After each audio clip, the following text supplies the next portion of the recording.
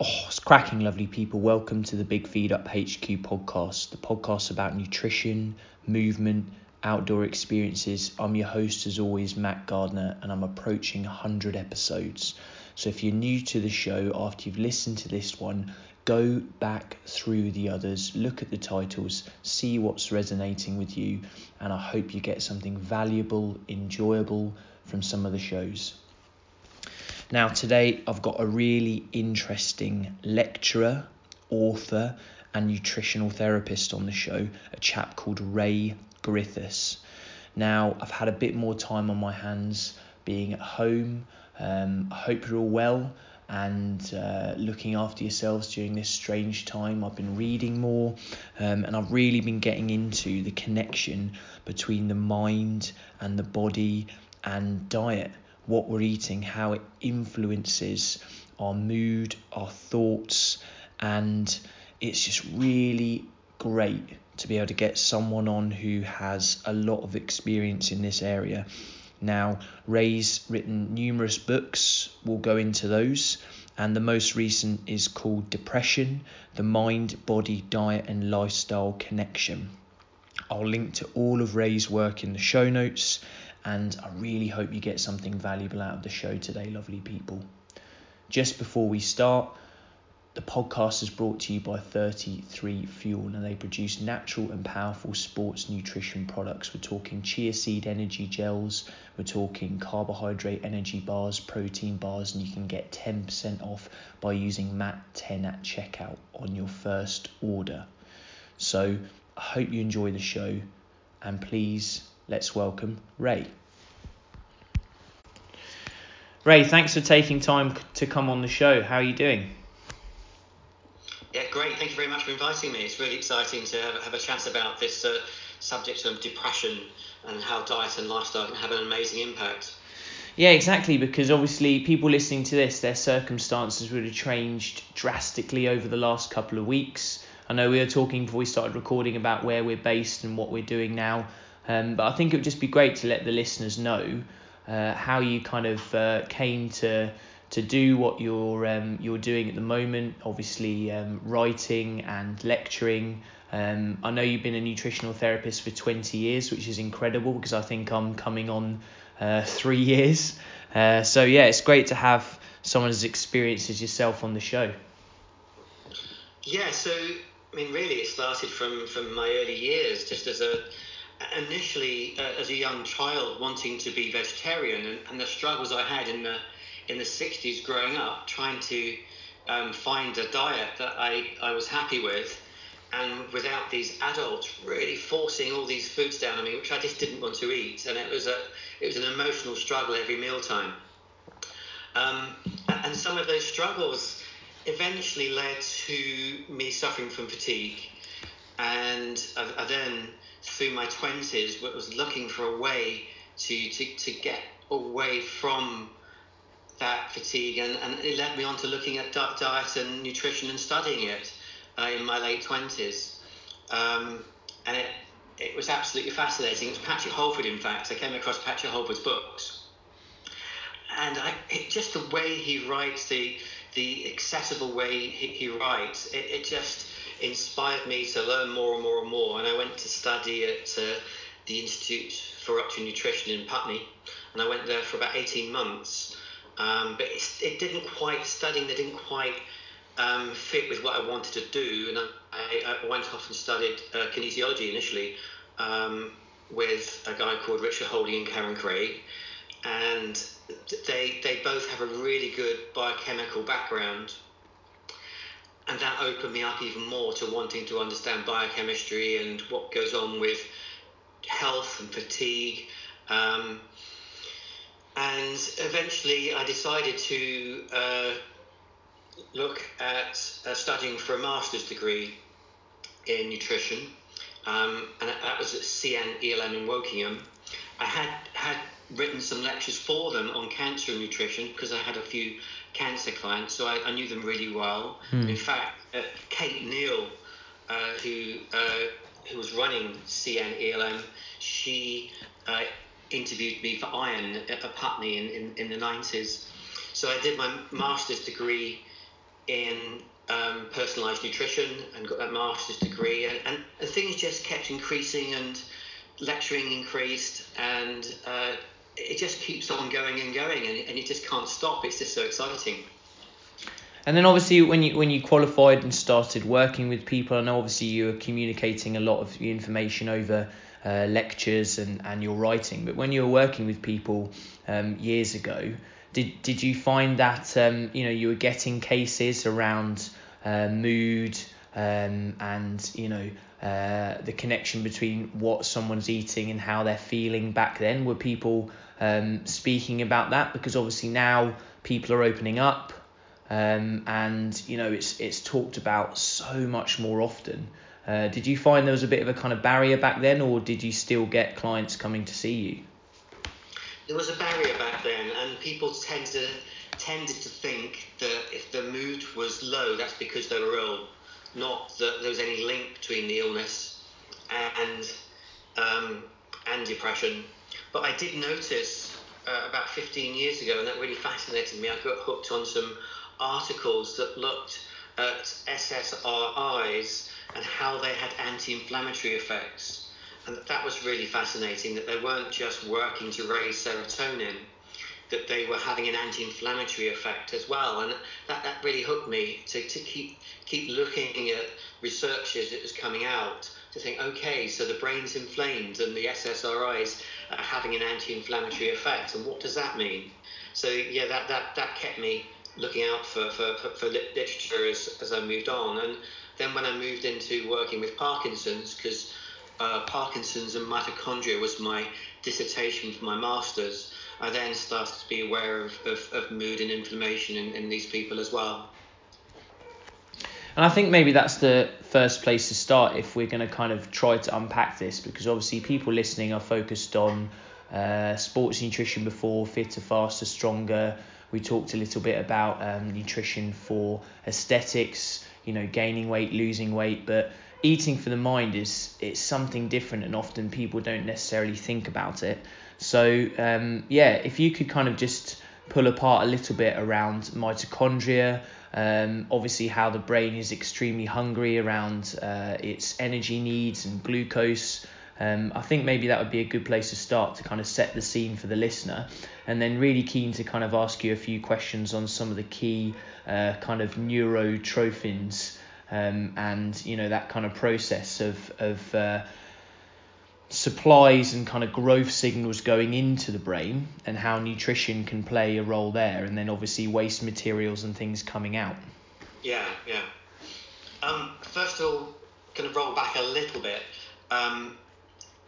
So what a lot of people don't realise is the food we eat can either inflame or reduce inflammation, and this is really important for the brain. And so that a junk food diet will have dramatic inflammatory effects on the brain, whereas the Mediterranean diet, say a style of diet with lots of fruits and vegetables, fresh fruits and vegetables, and extra virgin olive oil, all those foods that we consider to be a healthy diet, will have an anti-inflammatory effect and reduce the risk of depression. So many people eating a junk food diet are inflaming their brains, and it doesn't take long to stop eating those foods. And I think there's one study looked in around about 3 weeks, if people started to reduce their intake of junk food and eated a healthier diet, then in around 3 weeks they saw changes in their mood. So that's a really important thing to realise about just our diet, how that can have a tremendous impact on inflammation in our brain.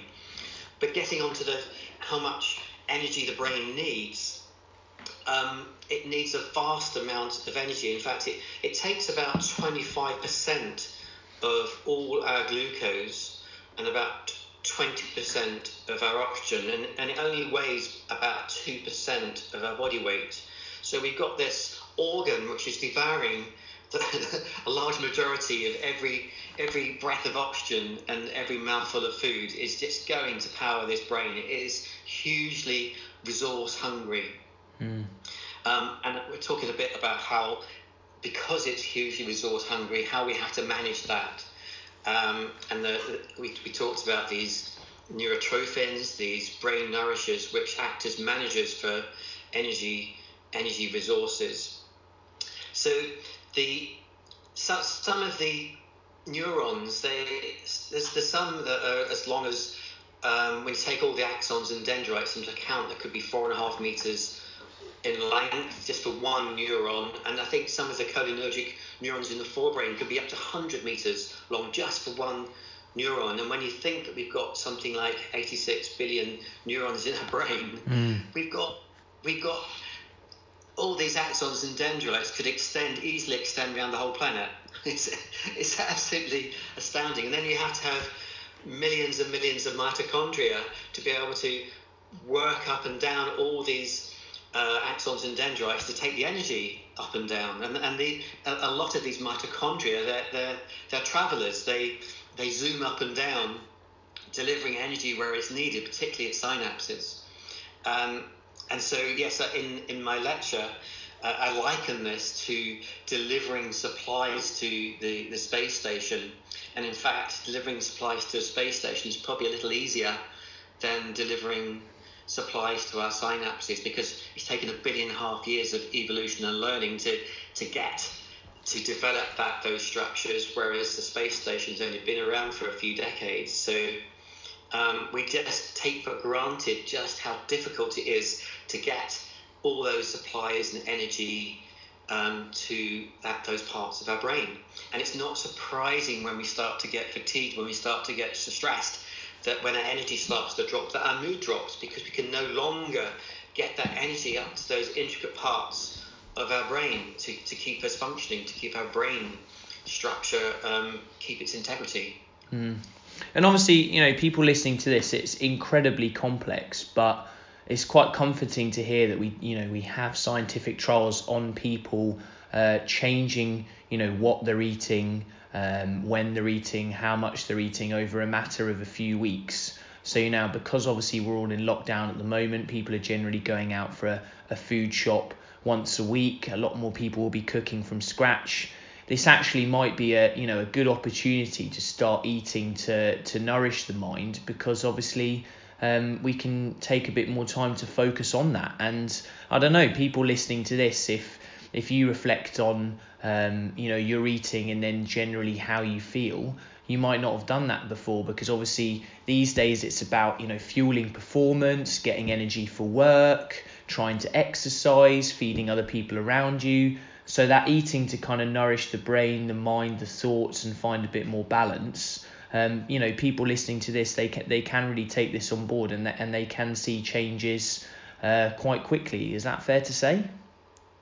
Yeah, I believe so. I mean, it's a difficult thing, because we're very social animals too, and we need to have good social connections. So some people might find that enrichment from social connection is being strained, and maybe they're longer around people that they find it stressful to be with as well. Yeah.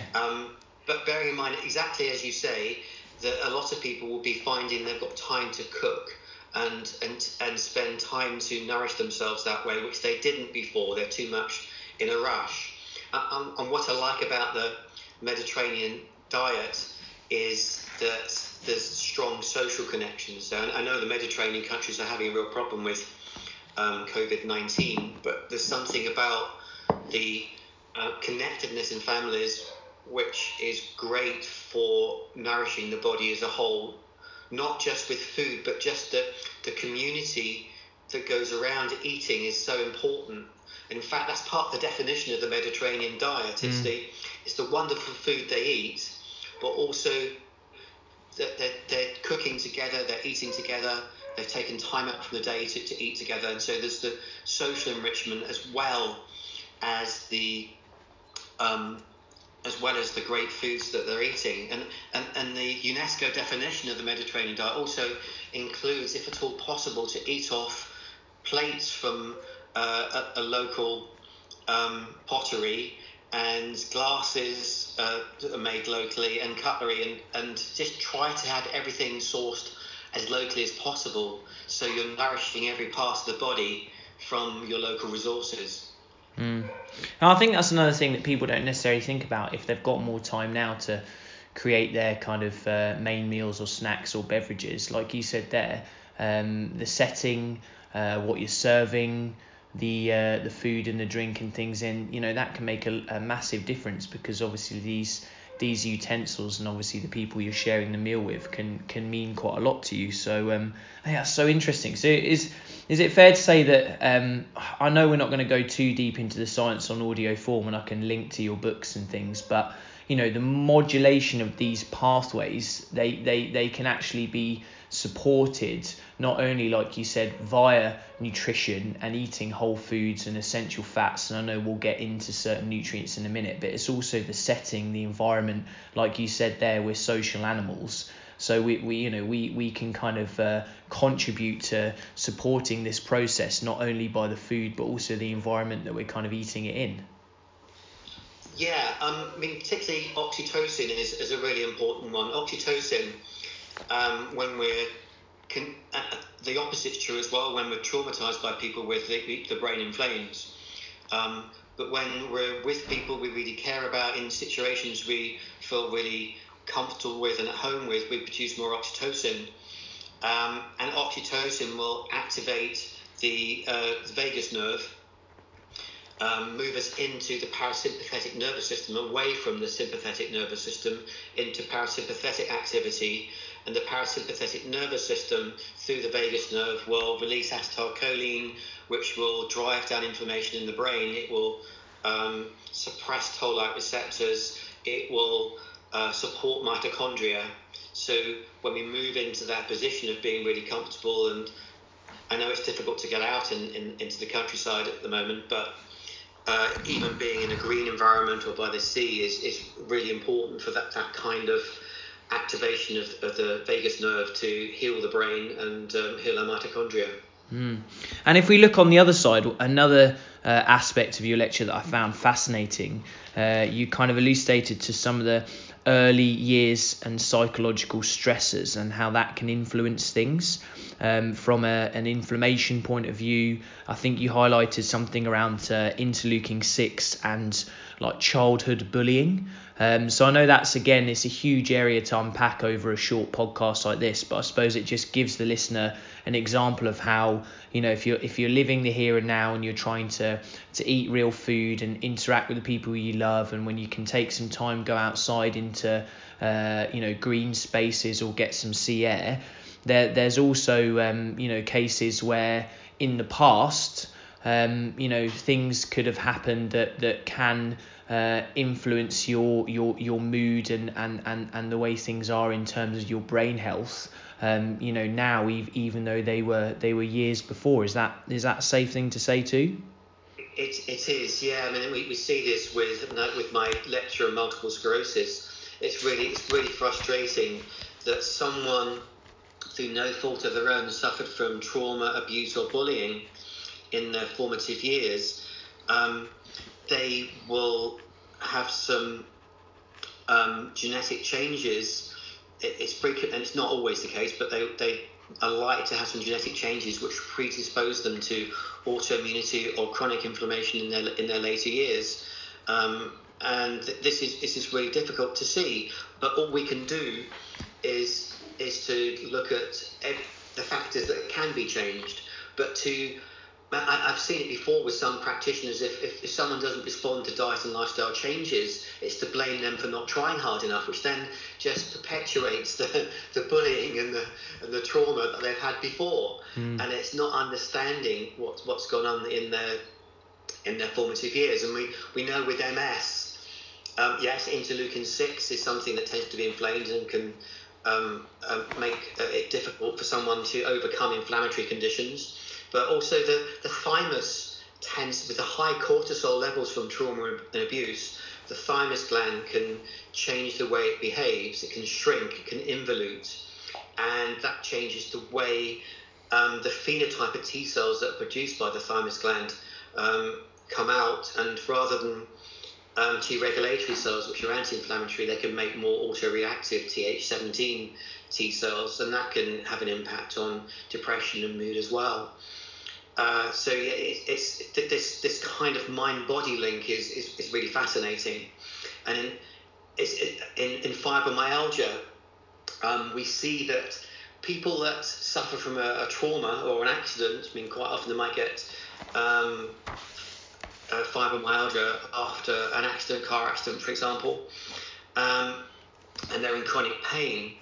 That when they examined through questionnaires what emotional response was going through those people's minds for a long time before they suffered from fibromyalgia, the people frequently would say perceived injustice. If they felt that the accident they're involved in was unjust, that somehow they were wronged and they couldn't get that out of their mind, then they were most likely to have that pain not to resolve and move across to fibromyalgia. So it's really fascinating to see how we somatize some of those psychological issues.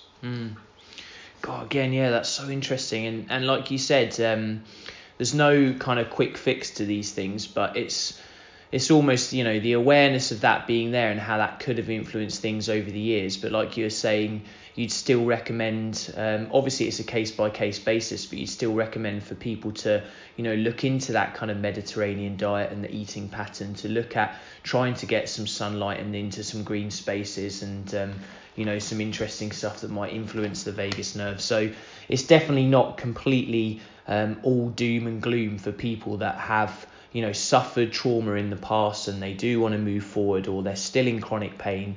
Like you said, there's little bits of, parts of your lifestyle, if it's nutrition or movement or experiences with other people, that you can kind of really find value in. Yeah, I listened to quite a few. When I was going through fatigue, I just went to libraries and bookshops, and I just kept picking up books that I felt really uplifted me, and then I'd look at the references in that book and then read another one, and I found I was just taken on this journey that really inspired me. And the important thing, when coming back to brain energy and how that translates, that if you can find something that lights you up and inspires you, those neurotrophins, those there's brain-derived neurotrophic factor and there's nerve growth factor. So nerve growth factor, when we're in love with someone and we care about someone, whether it's a dog or a person or whatever it is, nerve growth factor will be triggered to help regrow our neurons, particularly in the hippocampus, which is involved in mood and depression. So when we're inspired, these neurotrophins, these brain nourishers, start to help direct mitochondria to synapses to get nourishment up into our brain. And it feels that way. When we're inspired, we feel like we're more alive. So it's trying to get ourselves out of doing things that we feel are mundane. And I know it's impossible for some people not to do that, but as much as possible, find time to do something that inspires us, because the brain's not designed to give energy to something that we're not interested in. The brain's only, because of this real difficulty getting enough energy into the brain, because it's so vast, the brain saves its energy for things that we're inspired by. And these neurotrophins will really kick into action. And there's one study that found that in animals, when we had an increase in those neurotrophins, there was 64% more energy going to complex 1 of the mitochondria. So complex 1 of the mitochondria, it had a greater energy and greater integrity when BDNF was increased. So it's just wonderful to see this brain able to heal itself when it's given the raw materials. We get inflammation down, we do things we love doing. It's great to see the brain starts to heal itself.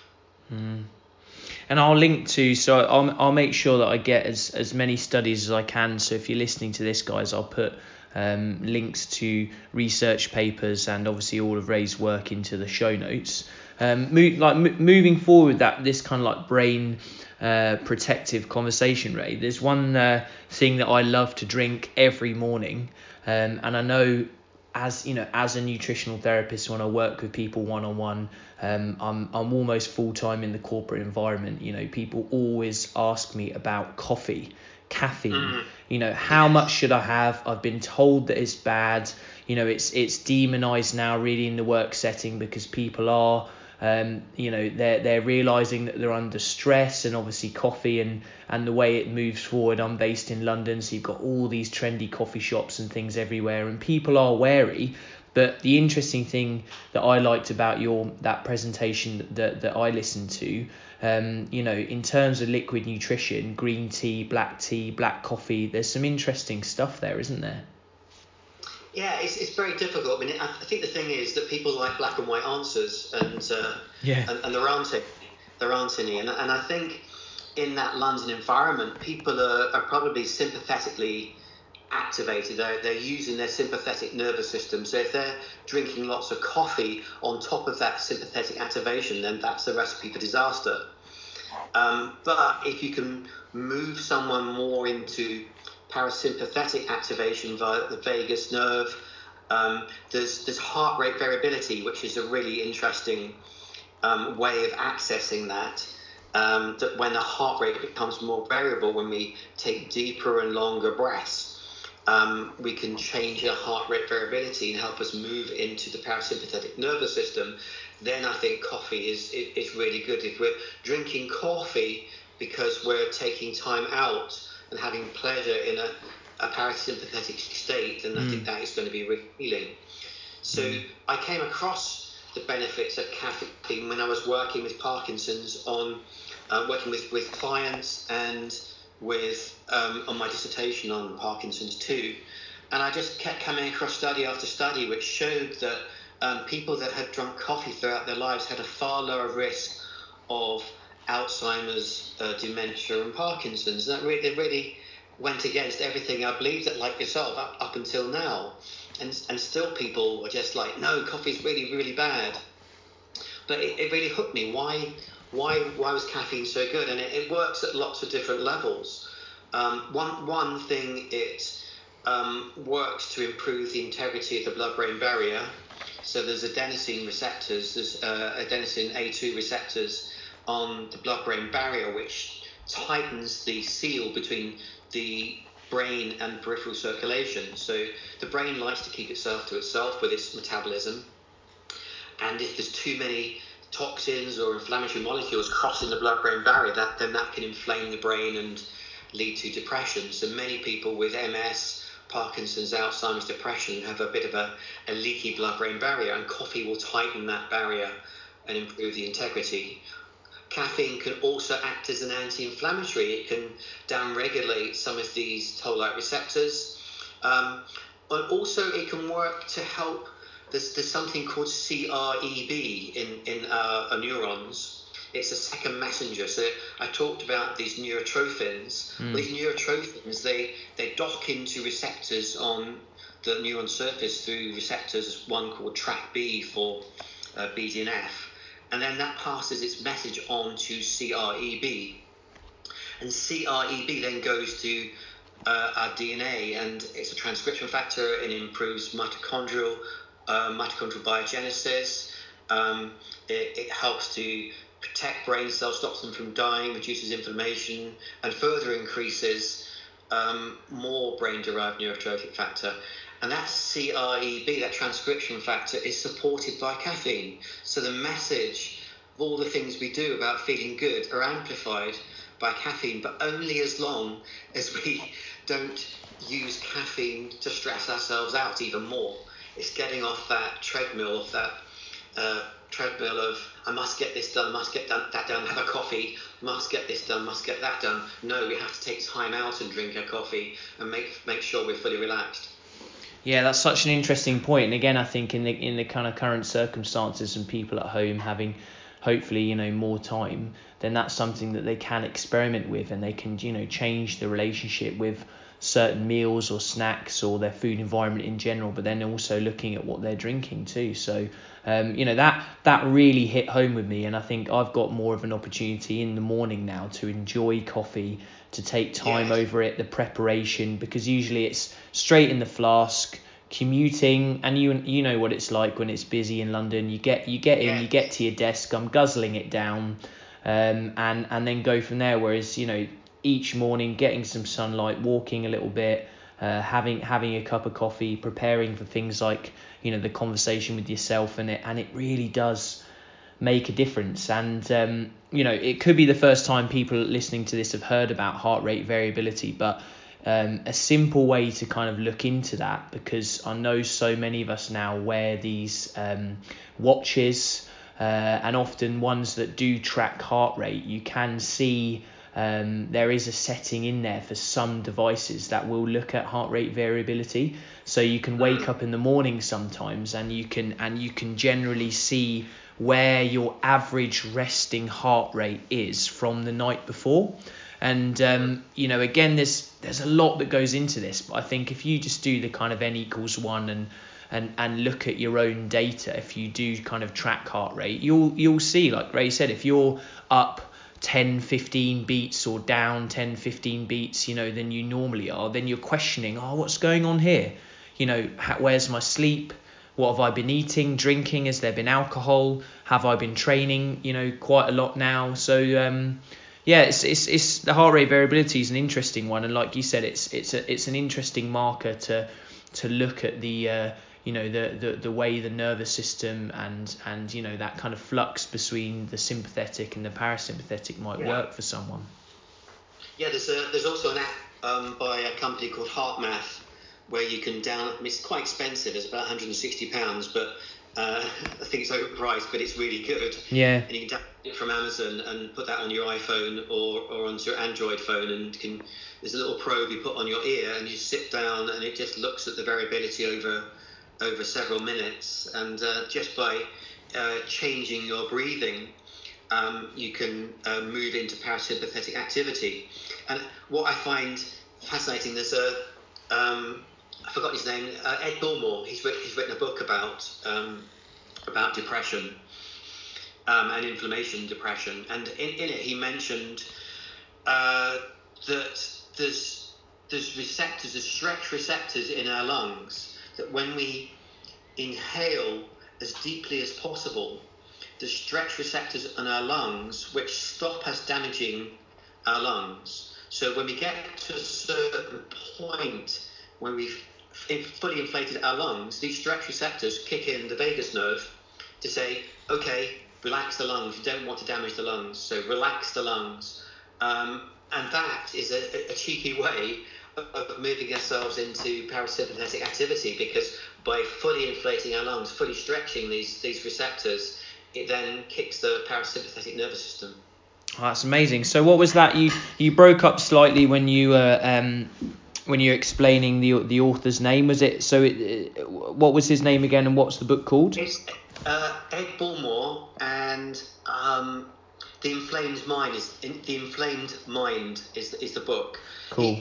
It's more. He doesn't give you too much information. It's more about his own personal journey, going from being a normal doctor to a psychiatrist, and just how the medical community was so split between the mind and the body that they really took the mickey out of him when he started to see links between inflammation and mood and depression. They always thought, psychiatrists always thought, that people were depressed because they were ill, not because the inflammation that was in common with both conditions was driving the condition and also the mood disorder. And it's taken him many, many years, and so it's more about his personal journey and being so excited about how the medical community is slowly opening up to accept inflammation as a driver of depression. That's interesting. And have you experimented at all in any of this breath work? Again, people might think it's quite complex, but there must be a few kind of tools out there that you can follow, and you could probably spend, you know, a few minutes of your day just doing, really. Yes, I mean, meditation, we know that, so yes, I've got the HeartMath app. I also did a course on Buteyko breathing as well, which I believe would access that as well. It's using similar kind of breathing techniques to help people mainly with asthma really, but that also helps people move into parasympathetic activity. But interestingly, yoga and meditation, they measured people's BDNF levels, the neurotrophin, the brain nourisher, neurotrophin, BDNF. They measured their BDNF levels before a yoga and meditation retreat and afterwards. And after 3 months of this yoga and meditation retreat, their BDNF levels have tripled. And that's largely because they've moved more into parasympathetic dominance rather than sympathetic dominance, and that increased their brain-derived neurotrophic factor. So people might get more touchy-feely because they're feeling that way, because they've moved out of that sympathetic, disconnected way of being.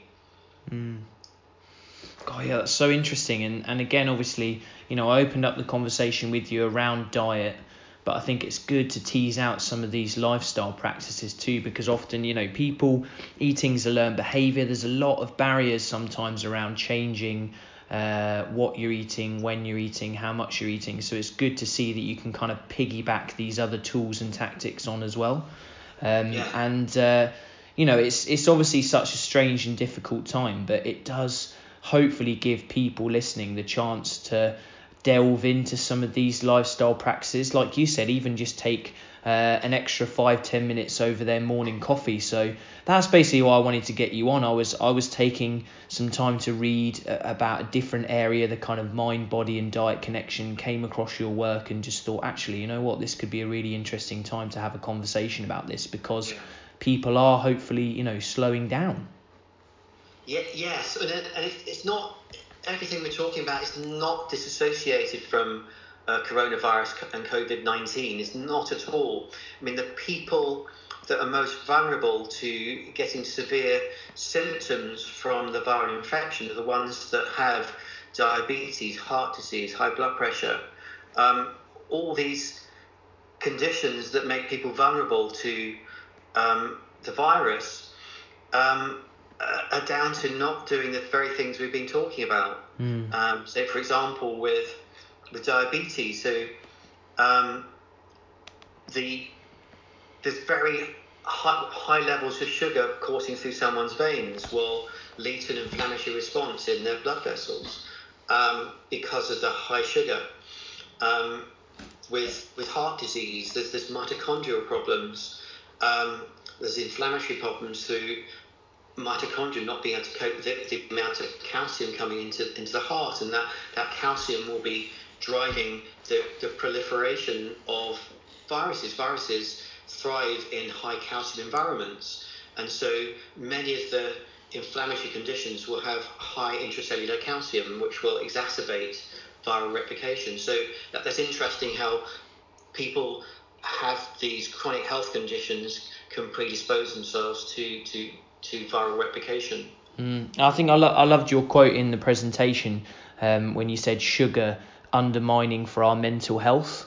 That's such an interesting statement. But I think, people that are listening to this, obviously you opened up the conversation talking about how, the brain, it's a very hungry organ. It consumes a lot of glucose. So obviously people associate sugar, glucose, in terms of nourishing the brain and carbohydrates. If people aren't familiar with the Mediterranean diet, what does that look like in terms of real foods then? Where can people get their carbohydrates from that are still quite nourishing? Well, if someone is, there's such a move towards ketogenic diets, and there's nothing against them at all, but they can be, if it's only you doing it, it can be quite isolating. And it's difficult. Some studies say it's a short-term thing. Some people say it's a long-term thing. But the Mediterranean diet has been has stood the test of time as being one of the most healthy diets around for our total well-being. So plenty of fresh fruits and vegetables and local as possible. The key seems to be extra virgin olive oil with that as well, and some people may be averse to fat and wrongly, because extra virgin olive oil has it's not just a good oil, but it contains really good polyphenols within it, and that with a great mixture of fruits and vegetables. And I mean, they do suggest whole grains, but some people that is not easy for them, particularly if they've got gut difficulties. And then there's trying to make it, as I said before, a community experience where I know it's difficult in these times, but to cook with family if you can, and take time to eat. Taking time to eat is so important. And as you said, you've thought about now not just filling your flask and going off. It's just taking time to just really appreciate what you're eating and really take in. I don't know how to explain it really, but it's kind of, there's just a real love of eating, isn't there, that you can get into, and that's just as important as the nutrients that you're eating. Yes, yeah, exactly. And I think I don't tend to post huge amounts of nutrition information online for people, and I quite like having the kind of the gap between what I do professionally, and then obviously I do a bit of it on the podcast, but I quite like to use Instagram and the story side of things when I'm filming my food to capture exactly that, what you were saying, the love of cooking after work, playing around in the kitchen, dishing up, having a bit of fun.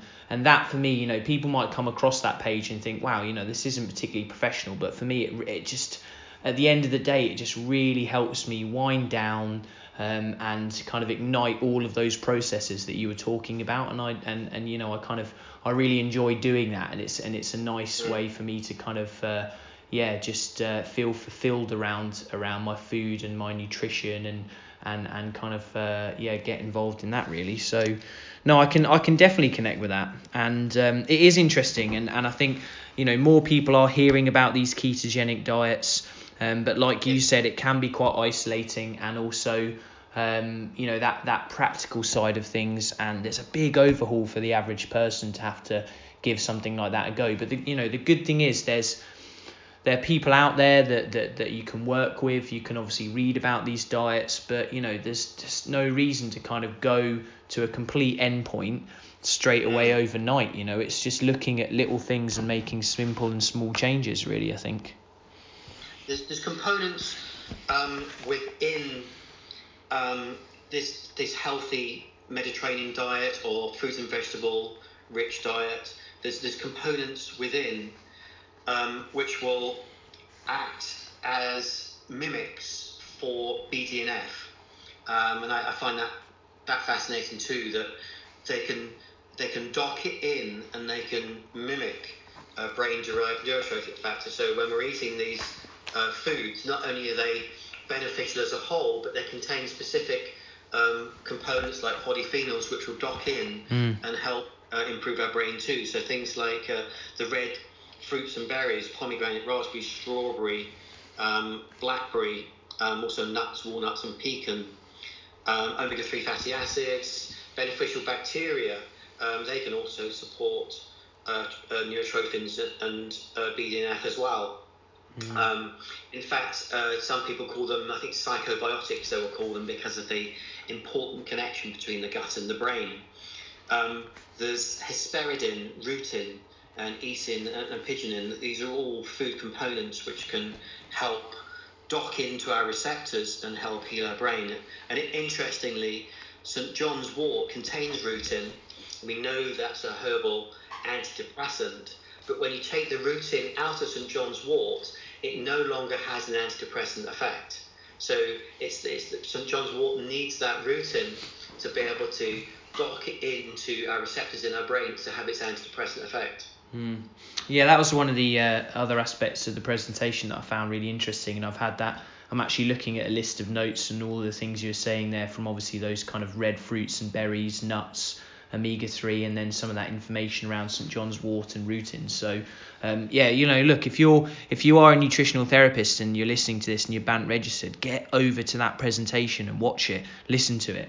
It's it's extremely valuable. So Ray, look, thanks so much for your time. I think people are going to have to pause, reverse, listen to this show again. There's so many interesting nuggets in there. And now I really appreciate you kind of going through this with me. How can people stay in touch with you?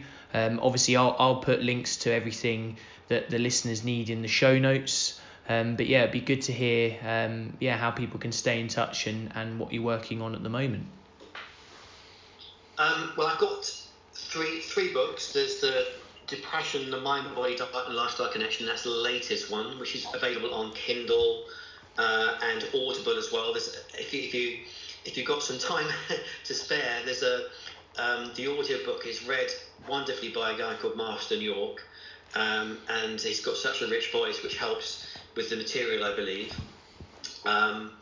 There's my book, Mitochondria in Health and Disease. That's my first book, and Parkinson's, an in-depth metabolic guide if people are interested in Parkinson's.